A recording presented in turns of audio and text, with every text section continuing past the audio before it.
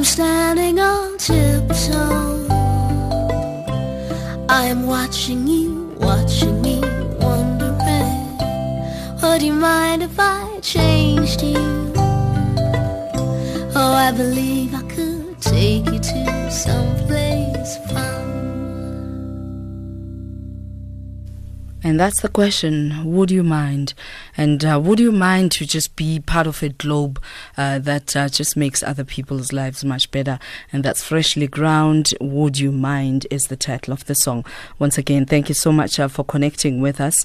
And right now we begin this conversation on just child abuse and children's rights, and how aware are we on how we harm children, and what is it that we can do to actually provide a safer environment for children in our midst. And we're having this conversation with Stephen Miller, who is a National Director for SOS Children's Village, South Africa. Good afternoon and welcome, Stephen. Afternoon, Griselda. Thank you for having me. Maybe if we can start with the services that you offer some of these children. How big is your network, and what services do you offer? Thanks, Griselda. I appreciate the time to speak on your show. I mean, SOS Children's Villages, we've been around for many decades, and we essentially work with children in alternative care, so children who are separated from their families. We do come across abuse on a regular basis, and we're part of various networks that help to fight abuse.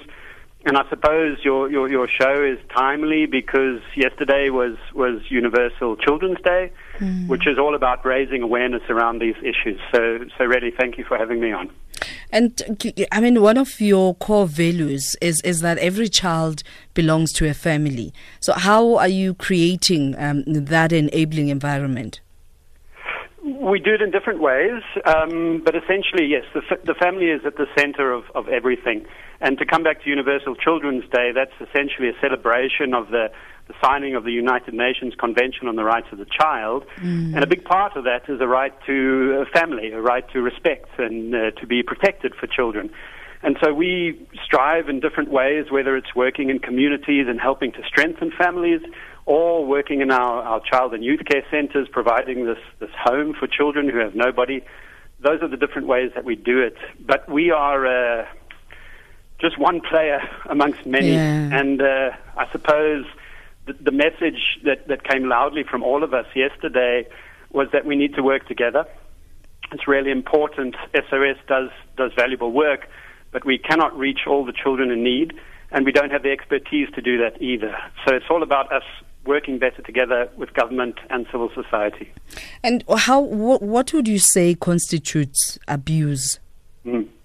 Look, abuse, when most people think of abuse, you think of the absolute worst, the sexual abuse, the physical abuse that we read about in our newspapers and hear about on your radio shows. But it takes many forms. You know, if you tell your child, I wish you had never been born, you're emotionally abusing that child. If you don't send your child to school because you're too busy getting drunk, you are abusing that child. There's many different forms that abuse can take. It can be physical and sexual, yes, but it can also be emotional, and it can be neglect. So it's fairly widespread. I think another message is that, look, we celebrate this moment of hope when the UN signed the convention, but we need to really question how far we've come.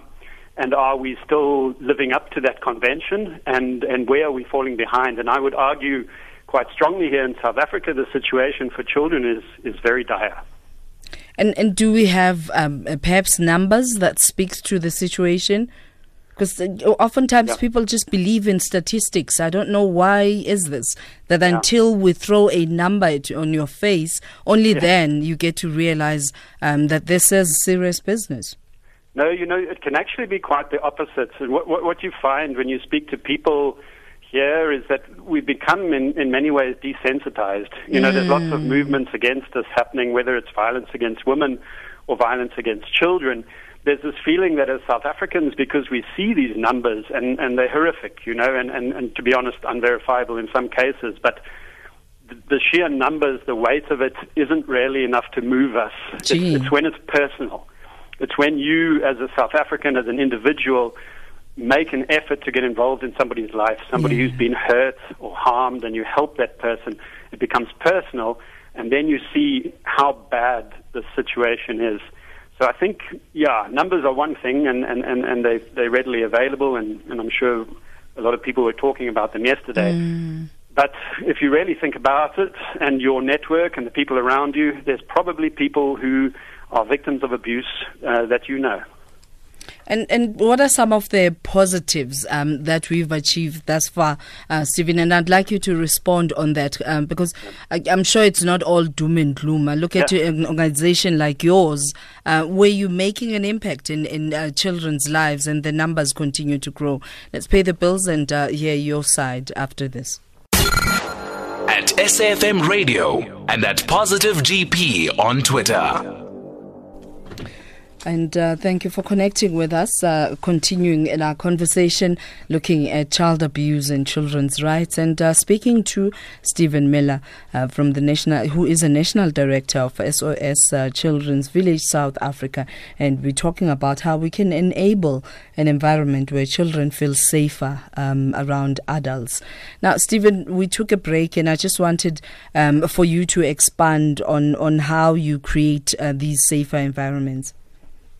Mentioned being positive earlier, which I think is so critical. You know, in South Africa, we're the world heavyweight champions of complaining, and we have a lot to complain about. Tell me about it. Politics and the economy and what. And what we're looking at here in terms of violence against women and children is deeply concerning. But there's been some hugely positive things happening in this space. I think for as tough as we are on our Department of Social Development, I think that there's a lot of really good people in the department who are doing amazing work.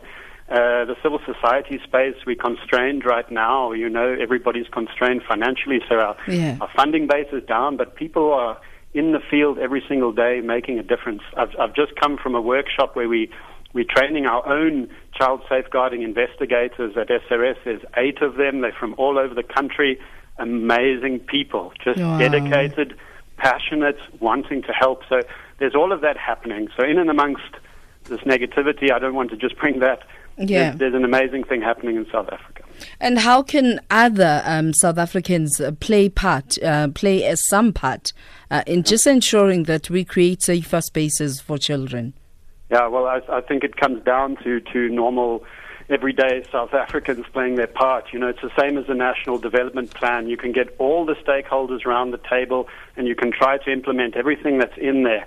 But unless South Africans get behind this plan and actually help drive it, we don't make that progress. And the same thing happens here. Like I mentioned earlier, abuse is happening around us, all of us, including in my own network. There's people that I know who are violent towards women and children. You can't be quiet about that. You need to get involved. So whether it's through helping somebody close to you, whether it's through supporting an organization, you need to get involved. And the last point on that is that it's not going to change overnight. What we're facing here is not unique to South Africa. You know, abuse is one of these things. It's like corruption. It crosses all different lines, all societies, all over the world. It's there. But we can certainly reduce it, and we can make many children safe. So it's a long road. So South Africans need to understand that it's not a once-off day. We've got 16 days of activism coming up now. It's an amazing, amazing time because everybody puts a spotlight on this issue. But it doesn't end there. We really have to live this. But Stephen, how do we help adults to unlearn some of the ways in which we socialize that say children must just be seen and not heard? Yeah, you know, that's a really pertinent question. And I read yesterday in the newspaper this constitutional court judgment around the spanking of children. You know, growing up in South Africa, this is something that a lot of us are familiar with. We grew up in families where you were spanked, it's normal. But we know that this doesn't help children, you know, and in the worst cases, it can actually turn children into abusers themselves if it crosses a line. And so the legal system is now fighting this, and we're putting in place laws to stop it. And that's not an easy thing to do. You know, you can bring in a law like that, but how do you really change behavior on the ground? That's something else entirely. I think it's through exactly what we are doing right now. It's people like you putting people like me on your show so that we can talk about it and just get it out into the open. I think that's the first step. And I guess the second step would be you who's listening, connecting with the message and also just contributing. How is it that to date, so many years later, we still really abuse children? And what is it that can be done to end child abuse in our environment, in our midst? And you do this via connection points at SAFM Radio, hashtag SAFM Lifetime Live, and SMS 40938 charged at 150. We also welcome your WhatsApp voice note on 0614 104 107. And also you can give us a call on 0891 104 207. And surely, Stephen, as you talk about, collaborative efforts, what are some of the needs that SOS has currently in trying to create these family units for young people? Yeah, I think, look, where we work, and again, we're just a small player in all of this, but where we do work, our involvement in communities is becoming more and more important for us. We started off as just providing a safe space for children who had lost their families. They come to us if they're abused or abandoned or neglected, and that's an important service. But we realize that we need to get out into communities and help to strengthen families. So where people like us work, and there's many of us, we need community support. We can't go in as an organization, a national organization, into a place like Matanjana and really start to interact with people on the ground. Firstly, we recruit people from that community, but then we need the local community to support what we're doing, all the various structures, etc. And we try to do that. So when we're doing awareness-raising campaigns, if we're having community gatherings, we want people to be involved. And indeed, because people are the ones that form society and these family units that we talk about. Let's take right now on the line, 0891 104 207. Temba is joining us from the Northwest. Good afternoon. Good afternoon, madam. How are you? Wonderful. Thank you, Puti. Your guest. But I want to know exactly, you're asking the gentleman, how does he begin this children's home? So in Buffalo, I don't think there's any. If there's any, I can give you my phone number and contact me. Because I also want to be involved in the children safe. Because, so it doesn't have to be you establishing something, but you just want to be connected with children's homes within your area. Yeah. Okay. Thank you. All right. Let me just check if Lesego has your contacts. All right. Please hold. Lesego will take down your details. Don't drop the phone. Lesego will take down your details and we'll connect you to SOS Children's Village. And that's much needed resources, Stephen. Yes, no, certainly.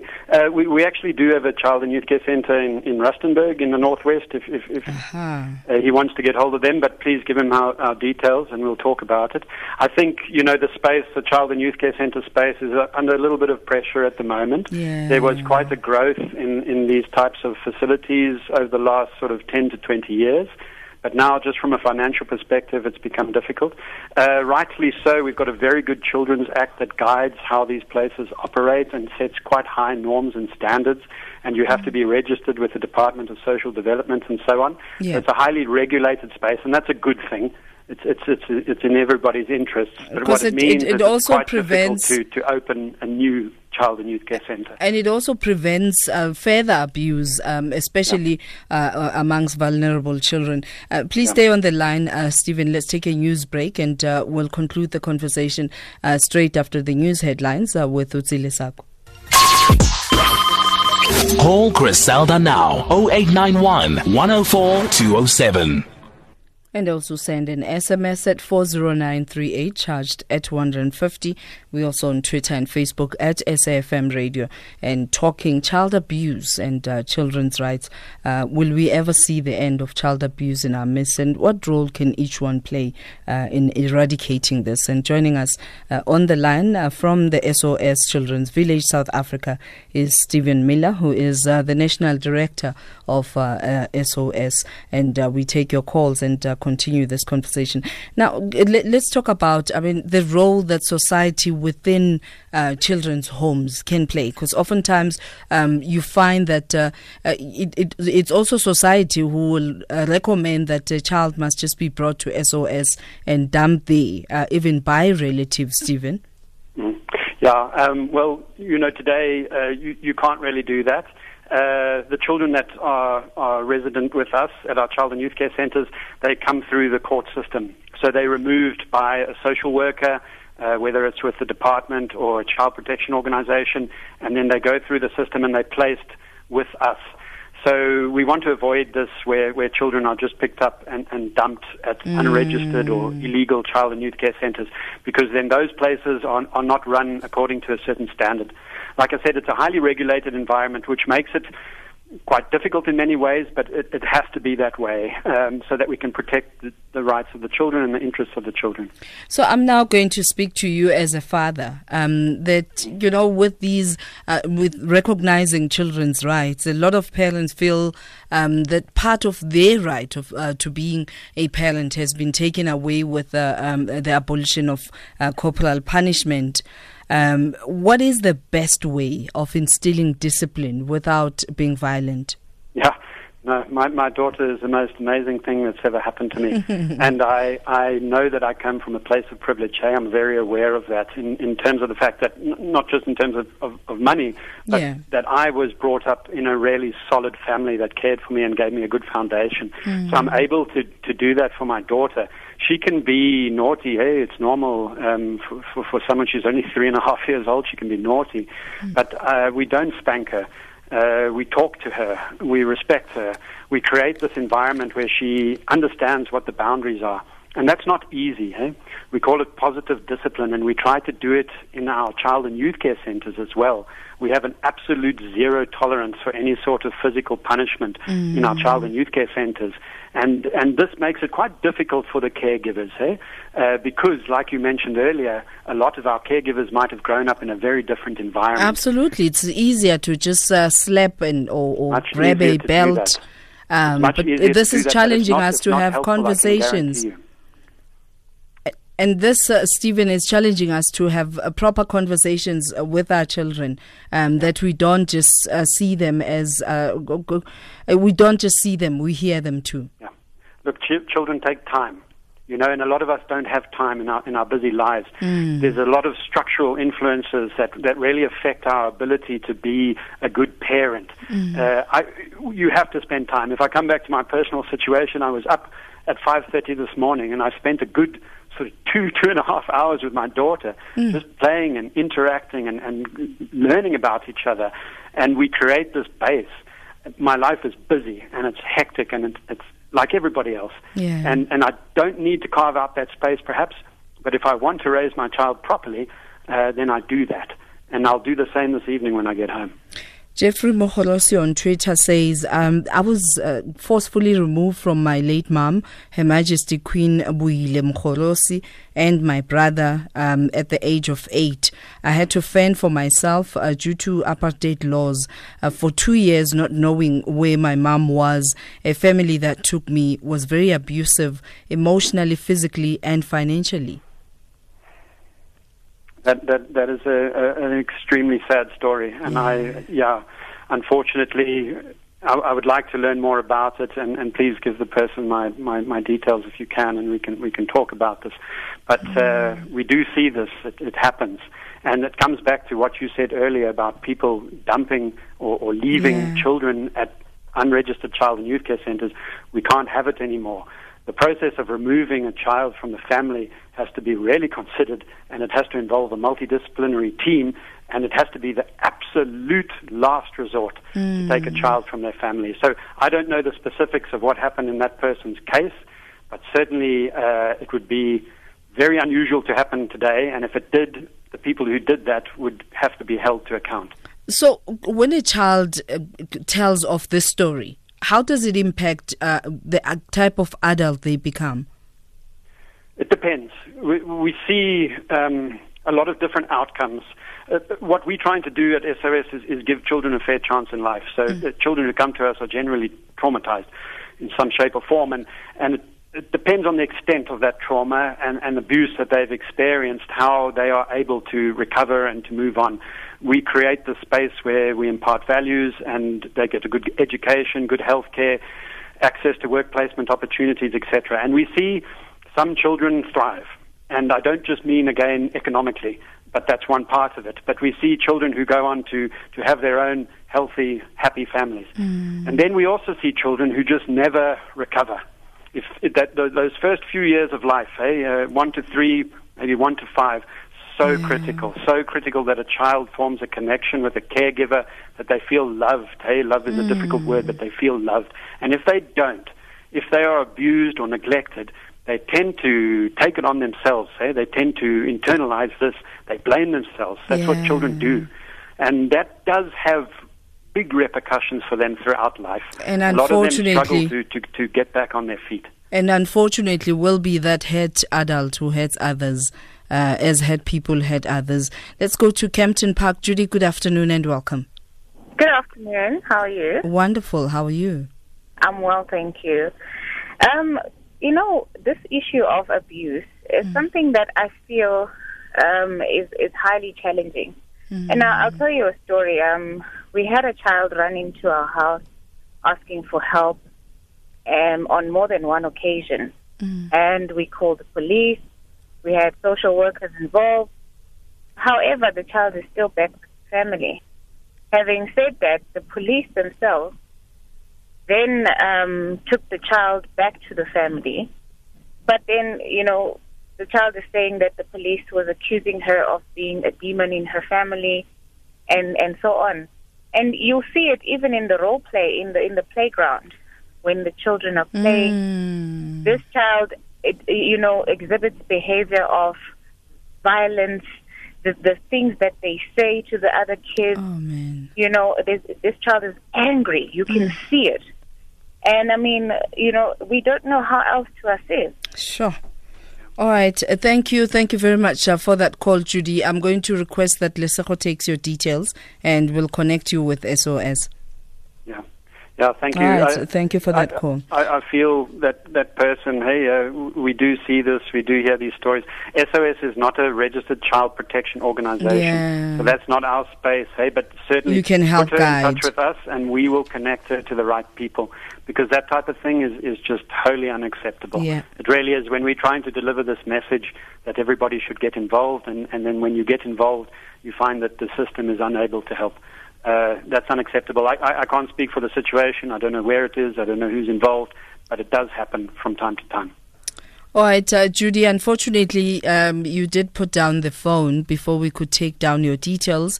If you can just kindly call back or just directly call SOS Children's Village. And that would be where, Stephen? You can call us on 011 234 8708. And like I said, if we can't help you, we can connect always you with refer. people who can help you. And you do have a website as well that indicates the type of services you offer. Yes, www.sossouthafrica.org.za.